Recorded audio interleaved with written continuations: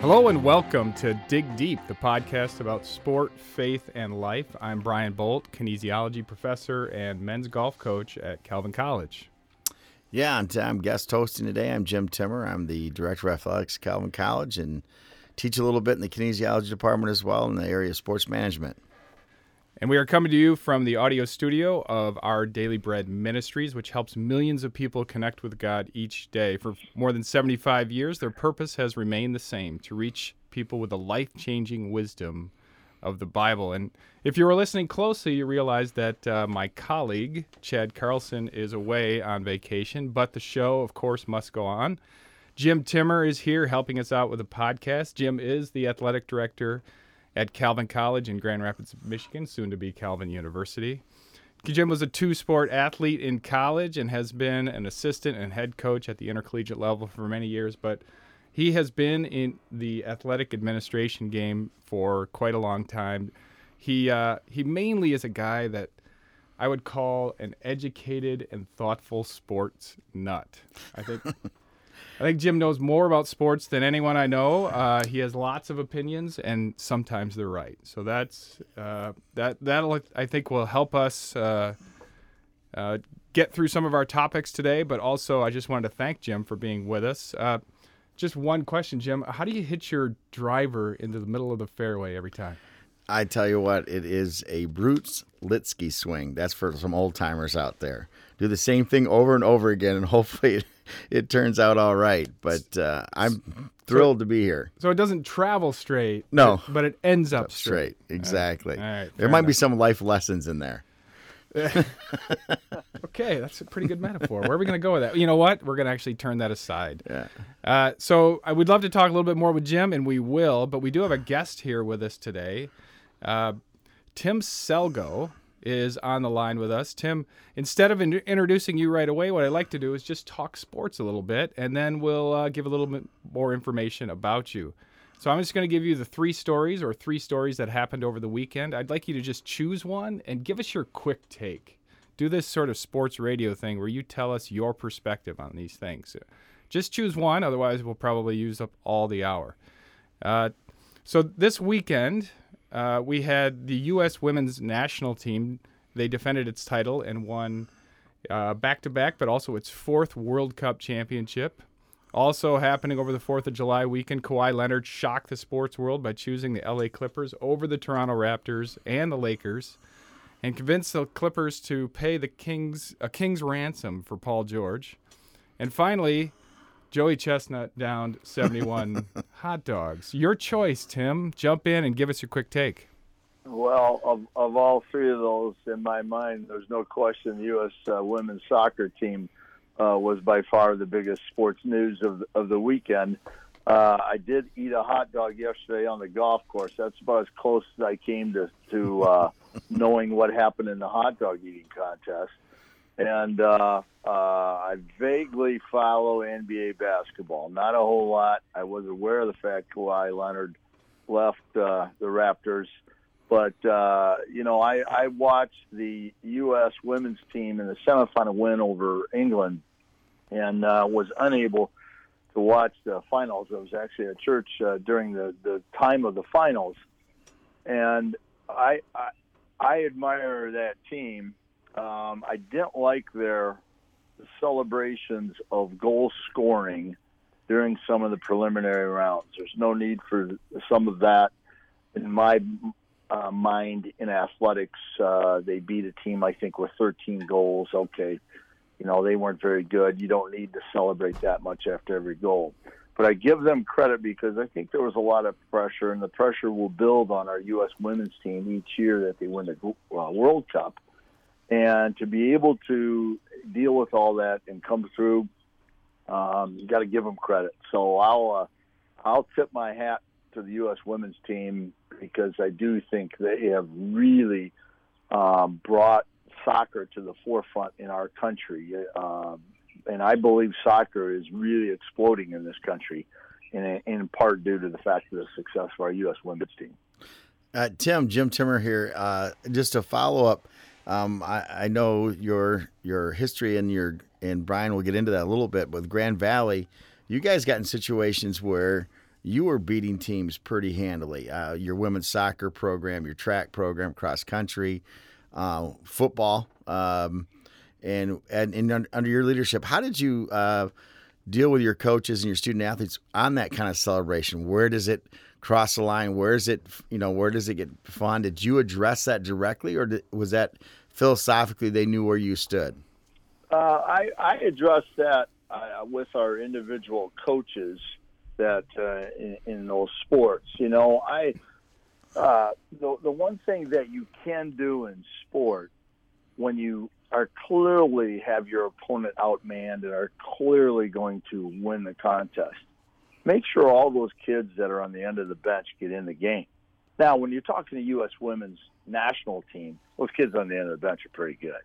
They're really score a lot of goals. You're talking about Division II or Division III college. There's quite a drop in talent from your number ones versus your number twos and threes on your team. So what I felt was important, and I learned this from my own father, who was an outstanding high school teacher and coach at the small town that I grew up in, Ohio, Feddersville, Ohio. My dad was quite successful, but he always said, you don't need to run up the score against an opponent. You must win with some class. And so I learned that from my dad. You have respect for all kids everywhere. And so, Jim, I didn't. I don't think I really had to address it specifically. The one instance I do remember, because again, when you have your second and third stringers in the game, you can't tell those kids to stop playing, but you can change your tactics. You can adjust things and say, hey, we don't need to do we don't need to embarrass our opponents. In football, in the early part of the 2000s, when we had some really good teams and won a couple national championships, and at that time, our league, the GLIAC, did not have the depth that it has today. And in football, we had some teams that weren't very good at all, and we were substituting early in the third quarter, and were winning some games by 50 points. But they could have been 60 or 70 or 80 point differentials, quite honestly, in some cases. And Jim, as you know, in Division III, there was a school, St. Thomas University in Minnesota, that was kicked out of the MIAC, their conference, their Division III conference in Minnesota, in most part, because they ran up the score in football. They were winning games by 90 points. You don't need to do that. And you can clearly, without just falling down, you can change your tactics and whatnot to not run up the score. And, you can milk the clock. I remember Chuck Martin, when he was our head coach in the early part of the 2000s, we had all our number twos and number threes in the game. Our opponents would leave their first string in the game, and they would run blitz on every down because they knew we were just going to hand the ball off to our running back. And our poor number two and number three running back were getting pummeled because this team was run blitzing on every down because they knew we were just going to hand off and run the clock out and try to get the game over with. At some point, I said, listen, you can let your number two and number three quarterback throw the ball if they're going to do that, because we got to protect that guy a little bit. So there's, but the key of it all is you don't need to embarrass your opponent. And I thought early on in that preliminary rounds, the celebrations in at least one of those contests where our team scored 13 goals, they got quite a bit of publicity for being a little too demonstrative, and deservedly so. You don't need to do that. Win with class. You're better than they are, and act like it. We're talking with Tim Selgo. He was a 20-year athletic director at Grand Valley State, which you may have already figured out. He's known as being a promoter of well-rounded athletics departments. GVSU had never won a national championship prior to Tim Selgo's arrival, but since they had won 19 Division II titles, 173 Great Lakes Athletic Conference crowns, and the Lakers have finished among the top two in the Learfield Cup, which essentially counts across the board your collegiate excellence, your ability to win on the field, and it's a national number. Tim's also the author of the book Anchor Up, which tells his story about Grand Valley State, laying out a formula for what he calls competitive greatness. Tim, let's start there. Is competitive greatness just a synonym for winning? No, it is not. Actually, we borrowed the definition of competitive greatness from John Wooden, the great coach from UCLA. I grew up in the 60s. I was a kid when UCLA was winning all the national championships in basketball. And so I've read every book John Wooden has ever written. I believe, in my mind anyway, John Wooden was the greatest coach of any sport at any level in my lifetime. And I think he was a teacher of sport, a teacher of life lessons. And so, John Wooden from a distance was a mentor of mine. But at Grand Valley, when I got to Grand Valley in 1996, we had 3 fundamentals for success, as we call them. These were the things that we were going to hang our hat on. This is what we believed in for our staff. This is what we were trying to accomplish. And the first fundamental for success was create the best learning environment possible. We wanted our student athletes, they were here to get an education. We've had a few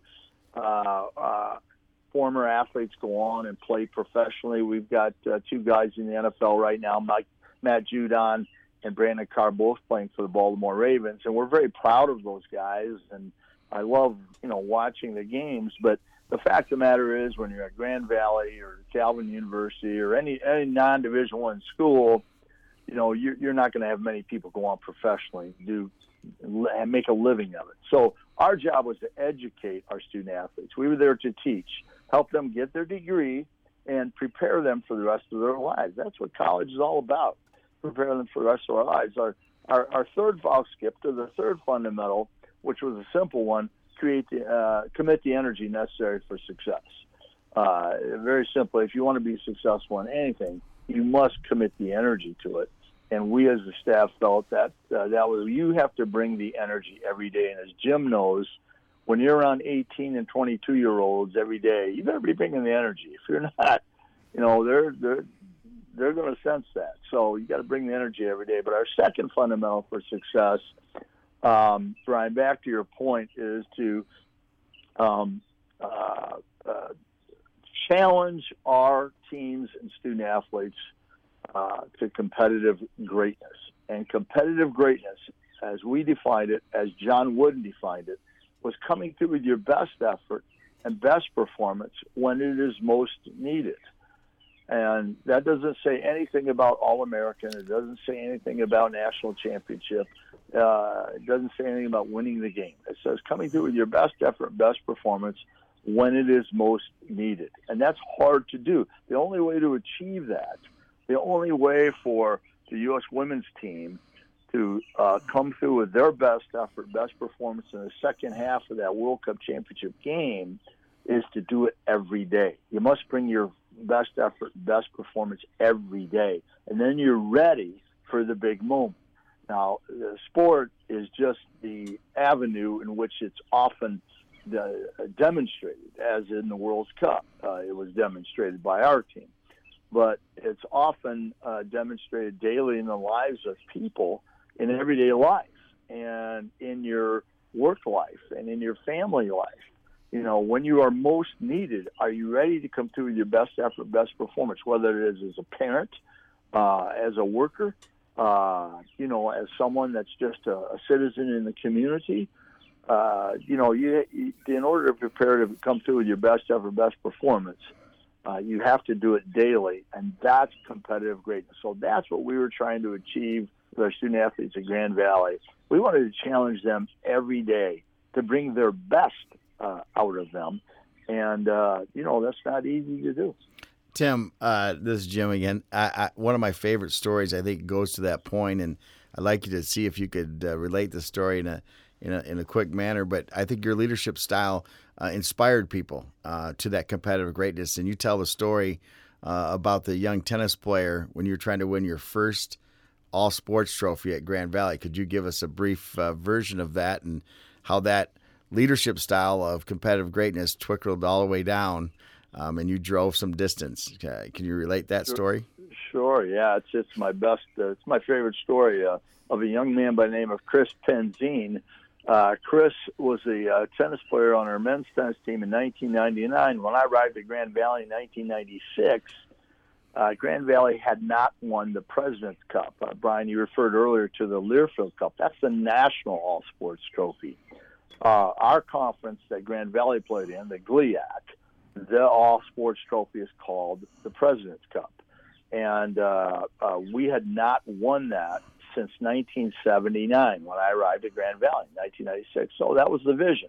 Hey, we're all in this together. Let's all get, work the best of our ability, get as good as we can, and achieve competitive greatness by winning the President's Cup. So we did not win it in 96. So we did not win it in 97. Did not win it in 98. In 1999, in the last week of the regular season of spring sports, my sports information director, Tim Knott, came to me and said, hey, if men's tennis finishes third in the conference championship, conference tournament, we'll win the President's Cup. And until that point, I had no idea that we had a shot at this. And I said, you sure? And I said, double check it. And he did. This was on a Monday or Tuesday.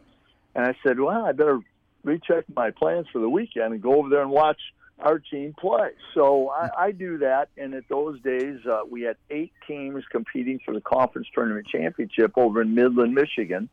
Some of our listeners might know of the Midland Indoor Tennis Facility. It's a wonderful facility.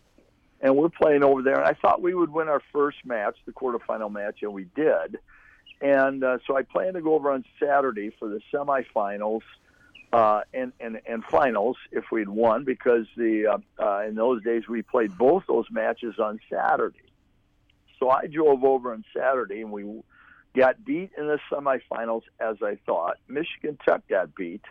And so in those days we had a consolation match.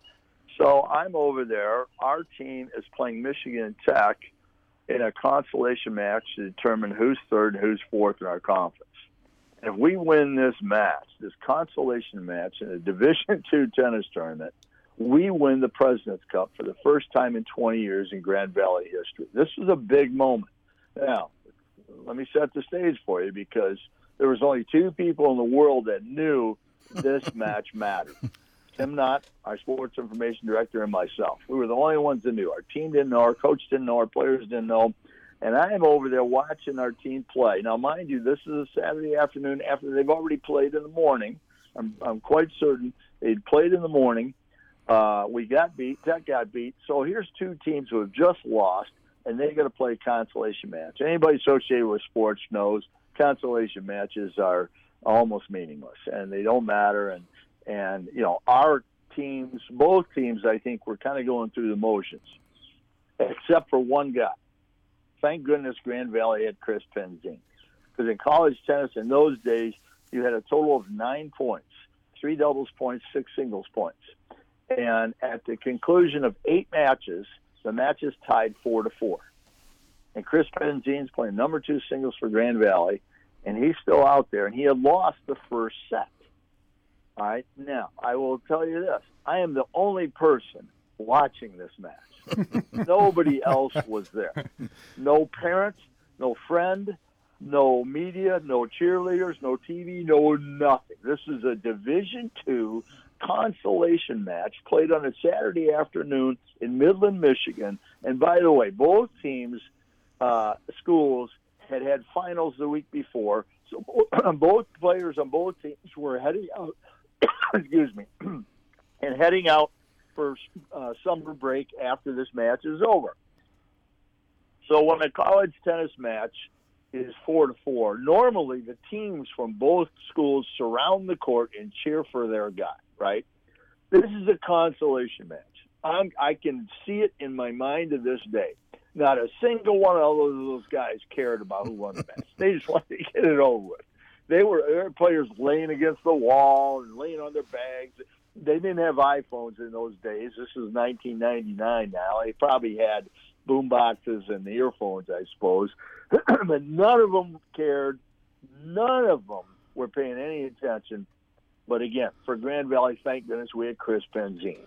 Chris Benzine was about 5'9", 5'10", about $135, soaking wet. And he was one of those guys that played tennis, and he just kept it in play, just drove his opponent crazy.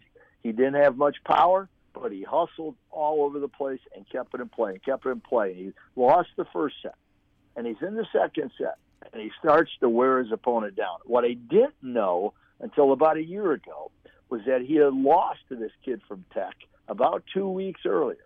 So that was added incentive for Chris. So mind you, our definition of competitive greatness, coming through with your best effort, best performance when it is most needed. Well, Chris has no idea this match matters.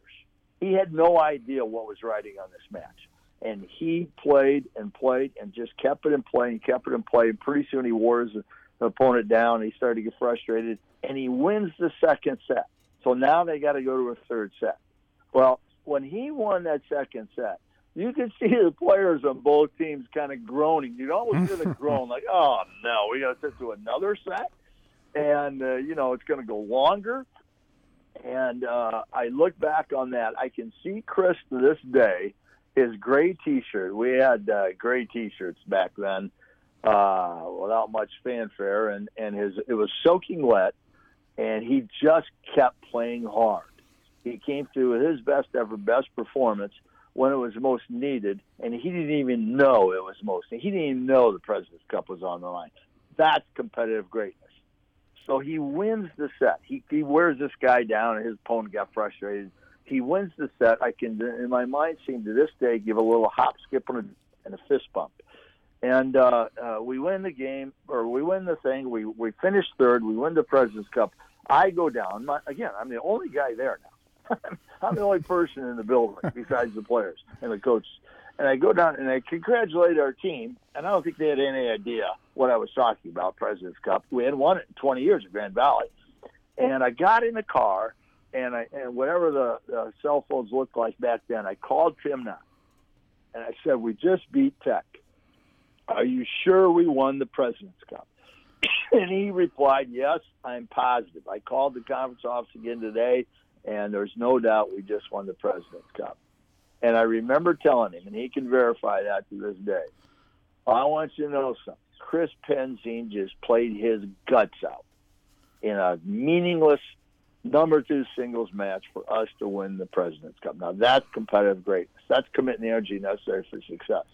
And it's still, to this day, of all the storied student-athletes we've had at Grand Valley, and the Laker Nation knows a lot of the great names from our past and our football players and so on.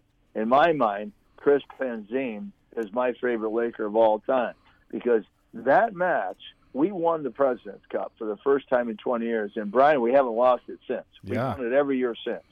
And, my college coach was a guy by the name of Bob Nichols. I played basketball at Toledo. And Coach Nichols is still the winningest coach in the history of the Mid-American Conference in men's basketball. And he always had a saying, fellas, you never know what one play will lead to. Well, I've got a call here this afternoon with my publisher, because I'm about going to come out with another book here in the next, hopefully, 6 to 8 months.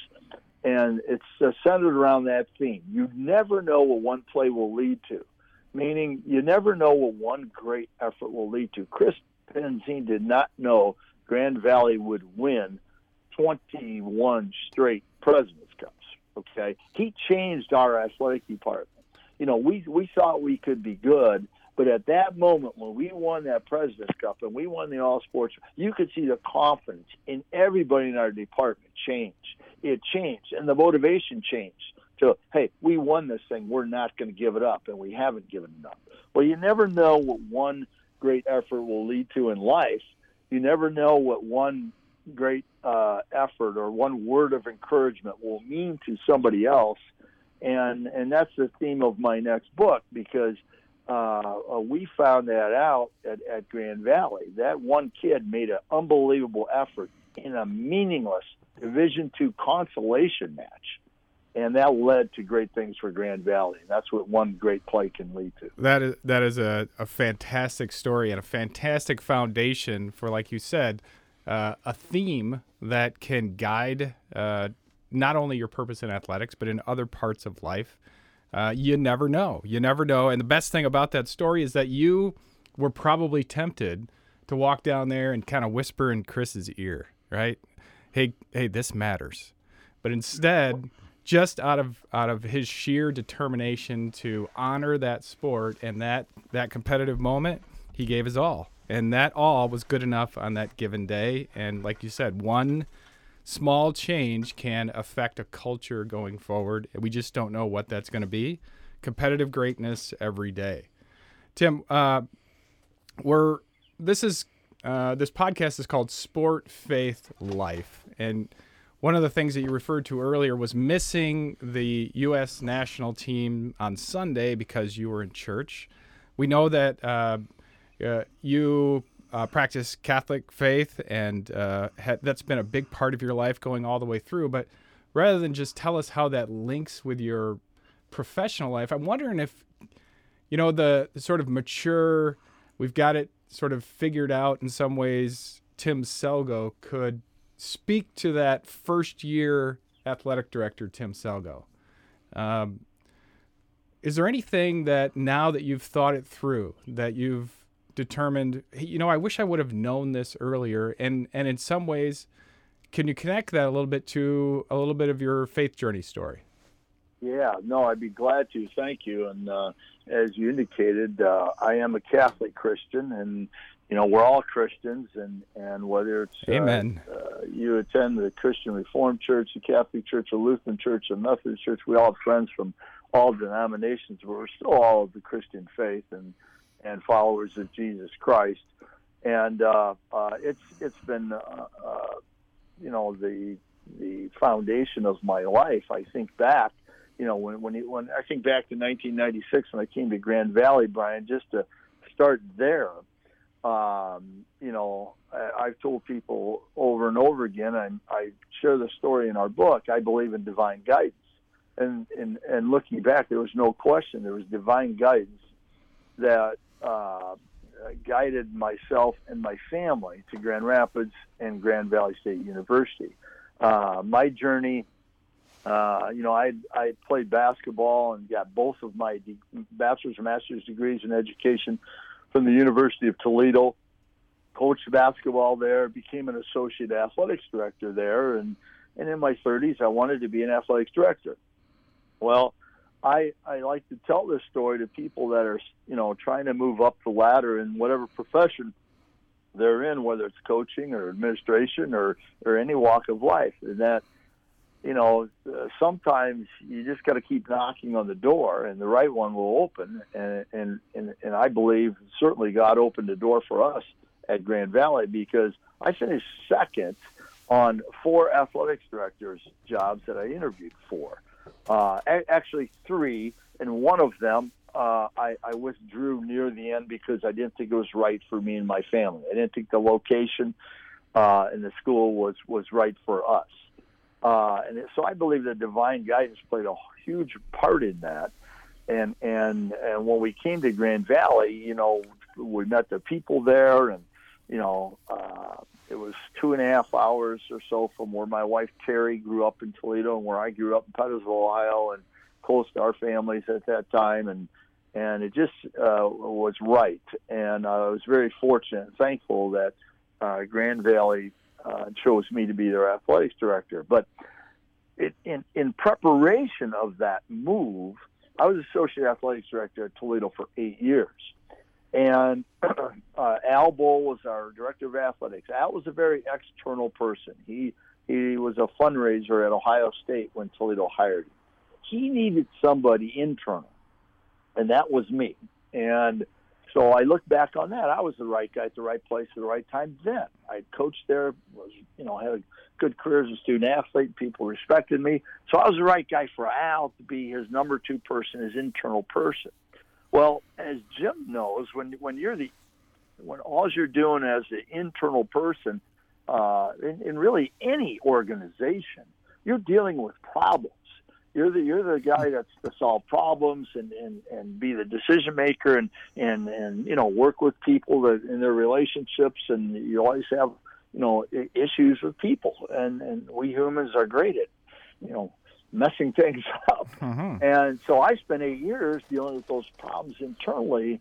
And I think I could say I became the go-to person for our staff. And, there were times and moments in there when, I would come home and talk to my wife at, how challenging this was. But I also knew it was preparation for me. And somehow, some way, and again, I think that's one way God speaks to all of us, however it may be, that, just hang in there. Just hang in there. Just keep doing it. It'll be great preparation for you. And it was. And when I got to Grand Valley as the AD, I knew exactly what I wanted to do. I knew exactly how I wanted our department to be. And so I look back on that and think of the preparation for that for me was not easy at all. And as we all know, life's not easy. It's a complicated world we live in. Here on Earth, we got a lot of humans on this planet, and humans are really good at making things complicated and messed up. And so dealing with that, I guess, Brian, the last thing I would say about that is I'm going to work here this month on a third book. As I'm finishing this second book, I'm going to go work on a third book because my whole life, my father was a great mentor of mine, as I mentioned earlier, a teacher and a coach. My college coach was an outstanding college basketball coach and teacher, and a great teacher of life lessons. And both of them believed strongly in balance. John Wooden believed strongly in balance. And you hear a lot of people talking today about work-life balance. And it's changed today from when I was a kid because in many households, both parents are working. And that changes the how to get balance in your life equation. And I think it's hard. And I don't think life is totally in balance for people. But the one thing that I had as a foundation is start my day with a little devotional time. And I think many, Our Daily Bread has built their ministry in part on the devotional booklets and so on that I remembered as a kid growing up. I don't see in those around because my dad had those booklets. And so I start my morning every morning with my coffee and my juice with a devotional time. And now I have some readings that I have from the Bible, and then some reflections on that from it's an app. Of course, today we look at apps and read the Bible electronically, more so, many of us do. And then I read, and I'll read in the morning. I actually might have a couple books going at one time, one for study and thought and one for pleasure, I guess you would call it. And one of the books I'm reading right now is Moral Man and Immoral Society. It's a study in ethics and politics by Reinhold Niebuhr, who was a theologian back in the early days.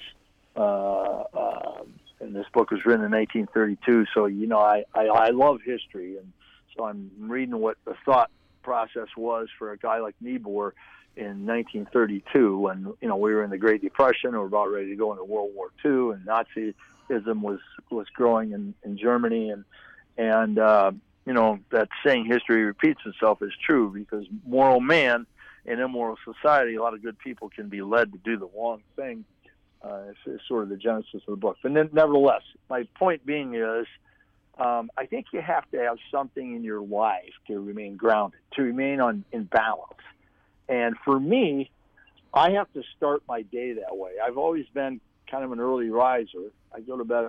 I guess I naturally assumed old Ben Franklin's early to rise makes a man healthy, wealthy, and wise. Now, I missed out on the wealthy part. Maybe I've caught some other things along the way. But I get up early, and that's when I have my quiet time. And when the kids were growing up, we have 3 children and 5 grandchildren now. But when the kids were growing up, as you all know who have children, it's a madhouse in the morning. It's chaos once they start waking up and getting ready to go to school. So I needed to get up early to have my quiet time. And so tying all that together, my career and how I ended up being in athletics and where I am today, I've got to point to the one thing that is constant in all of it, and that was my 1 hour or so in the morning that I had quiet time for myself and spend some reflection and trying to gain something from a devotional period. Well, Tim, thanks very much for that. What I think is foundational answer that kind of gets to where wisdom comes from, and the process of wisdom versus foolishness is grounded in those good words, in those good practices, and I think that sort of gives us a little bit of a glimpse of the type of deep thought that we're trying to get to with our Global Congress. I'm not sure if you know about the Global Congress, but it's coming up here in October of 2019, October 23 through 27. It'll be held on the campus of Calvin University. It is a co-hosted conference between Hope College and Calvin. We'll be bringing in people from all over the world. There will be more than 25 countries represented. Many different keynote speakers that are very exciting. This is a Congress on sport and Christianity. We'll have Loretta Claiborne, who is a Special Olympic gold medal winner and the winner of the Arthur Ashe Award for Courage, an ESPY as well. Theologian Miroslav Volf, evangelical author and speaker Gary Thomas, Amber Warner's, our own Amber Warner's, Division III national champion volleyball coach. And, of course, Tim Tebow will be at this Congress as well. Lots of excellent speakers who will be able to bring their own particular perspective on sport and faith, some affirming the role of sport and culture, many critiquing the role of sport and culture. This Congress is not only for academics, it is for every practitioner, everyone who loves sports, everyone. It could be for a parent, a pastor, an athlete, a chaplain. And if you are interested, you can find that on Calvin College's website. That's calvin.edu/events/2GCSC.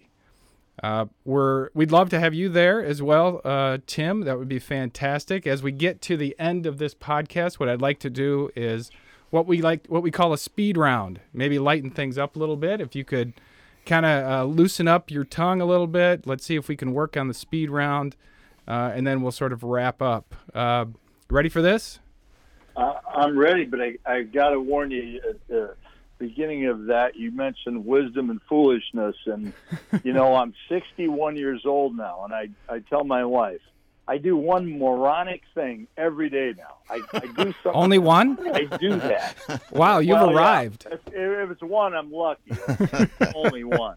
So as we go to the speed round, I'm quite certain something moronic might come out of me at this early hour, but that's okay. We'll revise and resubmit, right? That's the power of editing. No worries whatsoever. Okay, other than the Grand Valley Lakers, who's your favorite sports team to follow? Well, I'd have to go with the Toledo Rockets, my alma mater. Wow, there we go.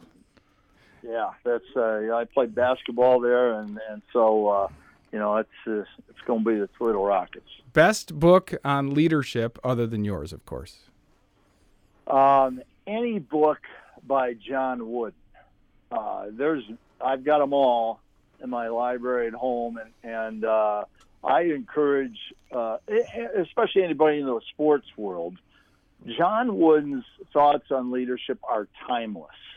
I know he's passed away now for about 10 years, and his heyday was the 50s and 60s and 70s, but his lessons on leadership are timeless. I would encourage anybody to read any book by John Wooden. What about, hey, Tim, this is Jim Timmer again. One of my favorites is Leading with a Heart by Coach K, and Dr. Bold is a North Carolina Tar Heel. I'm a Tar Heel, so I really love that one, and it has some of those same principles that John Wooden talks about, and basically that you're treating people as humans and be able to define them a little differently than just their skills. So yeah, I've read the John Wooden stuff. The guy I coached with, Steve Banks, down at Ball and Wasp, which I know you're familiar with. Sure. With your dad's success down there, was a big John Wooden guy. Yeah. So Tim, you mentioned Coach K. I admire him as well. he's done it through several different eras of college basketball, because he's, I think, close to 70 now, and still going Amazing. strong. And I admire people like that have been able to. I mean, he's changed. He's got a lot of one and done players, of course, but he's changed with the times, and you have to do that. So I give him credit for that. All right, back to the speed round. Just a few more questions. Favorite sport to play or other hobby? Bowling. Bowling. Wow. I Nice. think that's I didn't one see that people coming. don't often know about me, but my grandfather owned a bowling alley. Both my mom and dad are in several bowling halls of fame. Where Whoa. we grew up, they're in the Toledo Bowling Hall of Fame. They're both in the Phoenix Bowling Hall of Fame, and my father's in the Ohio Bowling Hall of Fame. And I gave up bowling from about junior high to about age 45, and I was at Grand Valley for about 6 or 7 years. And my good friend Joe McCormick called me up late August and said, "Hey, we had a guy drop off our team. He knew about my family's bowling background, and he asked, would you like to bowl on our team, our league team?" And I said, "Well, when do you bowl?" And he says, "Wednesdays at 6 o'clock." And I thought, well, Wednesdays, our Grand Valley teams rarely play on Wednesdays.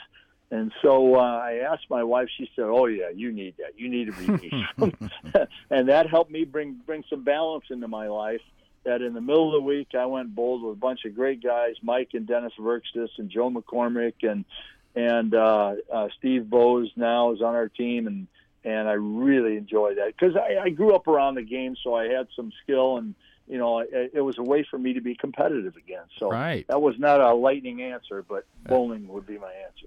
Best bowling score?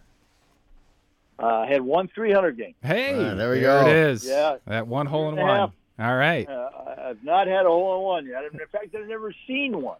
Those are easy. Of all Yeah. the college golf I've watched, I was always hoping I could watch a hole-in-one. At least one go in the hole. Let me tell you something. With a 300 game, when you get down those last three, when you got 9 in a row and you got to get 3 more in the 10th, Collar gets a little tight, doesn't you're it? feeling it.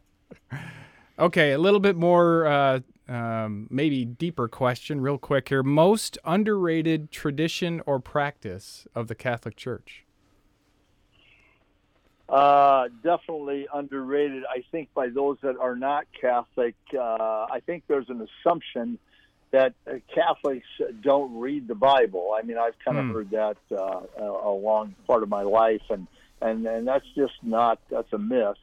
In the Catholic Church, every Mass, there are 3 readings from the Bible. There's an Old Testament reading, and there's a New Testament reading, usually an epistle, but then there's always a gospel reading. And the gospel reading is what the priest will base his homily on, in combination with some of the other readings. So we have 3 readings at every Mass, and in fact, in any Catholic devotional, there are 2 readings every day, and a psalm as well. So I think that's the most underrated thing about the Catholic church, Yes. is that we, I guess growing up you always heard, well, Catholics don't read the Bible. Well, that's not really true. And in fact, I think we do. We have a pretty good study of the Bible. So Absolutely, and fantastic. So final question, best sort of 1 or 2 word answer, best part of college sports? Well, student athlete would be the Sure. best response. The kids are there to get an education, and they're allowed to play sport at a high level, which you can't. We're the only country in the world that has that system. Right. And man, it has its flaws, as we all know. We read about all the flaws and the scandals and all that, but it's still the best. And I don't think people realize what most people watch college sports on Saturdays. They're only watching 2% of college sport. As Jim and I both know, we see college sport through the eyes of kids in 20 different sports, and at the Division II and Division III level, and it's just a great enterprise, that a great tradition that this country has, that other countries in the world are jealous of us because of that system. So I would say student athlete would be the best answer to that. Awesome. And part of that experience was a young Tim Selgo, who folks don't know that he is the best free throw shooter in Toledo Rockets history, 48 out of 52, a percentage of .923, which still a record that still stands today. Currently now, after retiring from GVSU, Tim is an adjunct professor at Davenport University, a consultant with Athletic Staffing Consultants, working on a second book and apparently now a third book, while spending time with his family, his wife Terry, their 3 kids, and now 5 grandchildren. Tim, thanks so much for being with us today. It was awesome. Thanks, guys. I appreciate you having me on. Very good. This has been Dig Deep, podcast about sport, faith, and life, and we are out.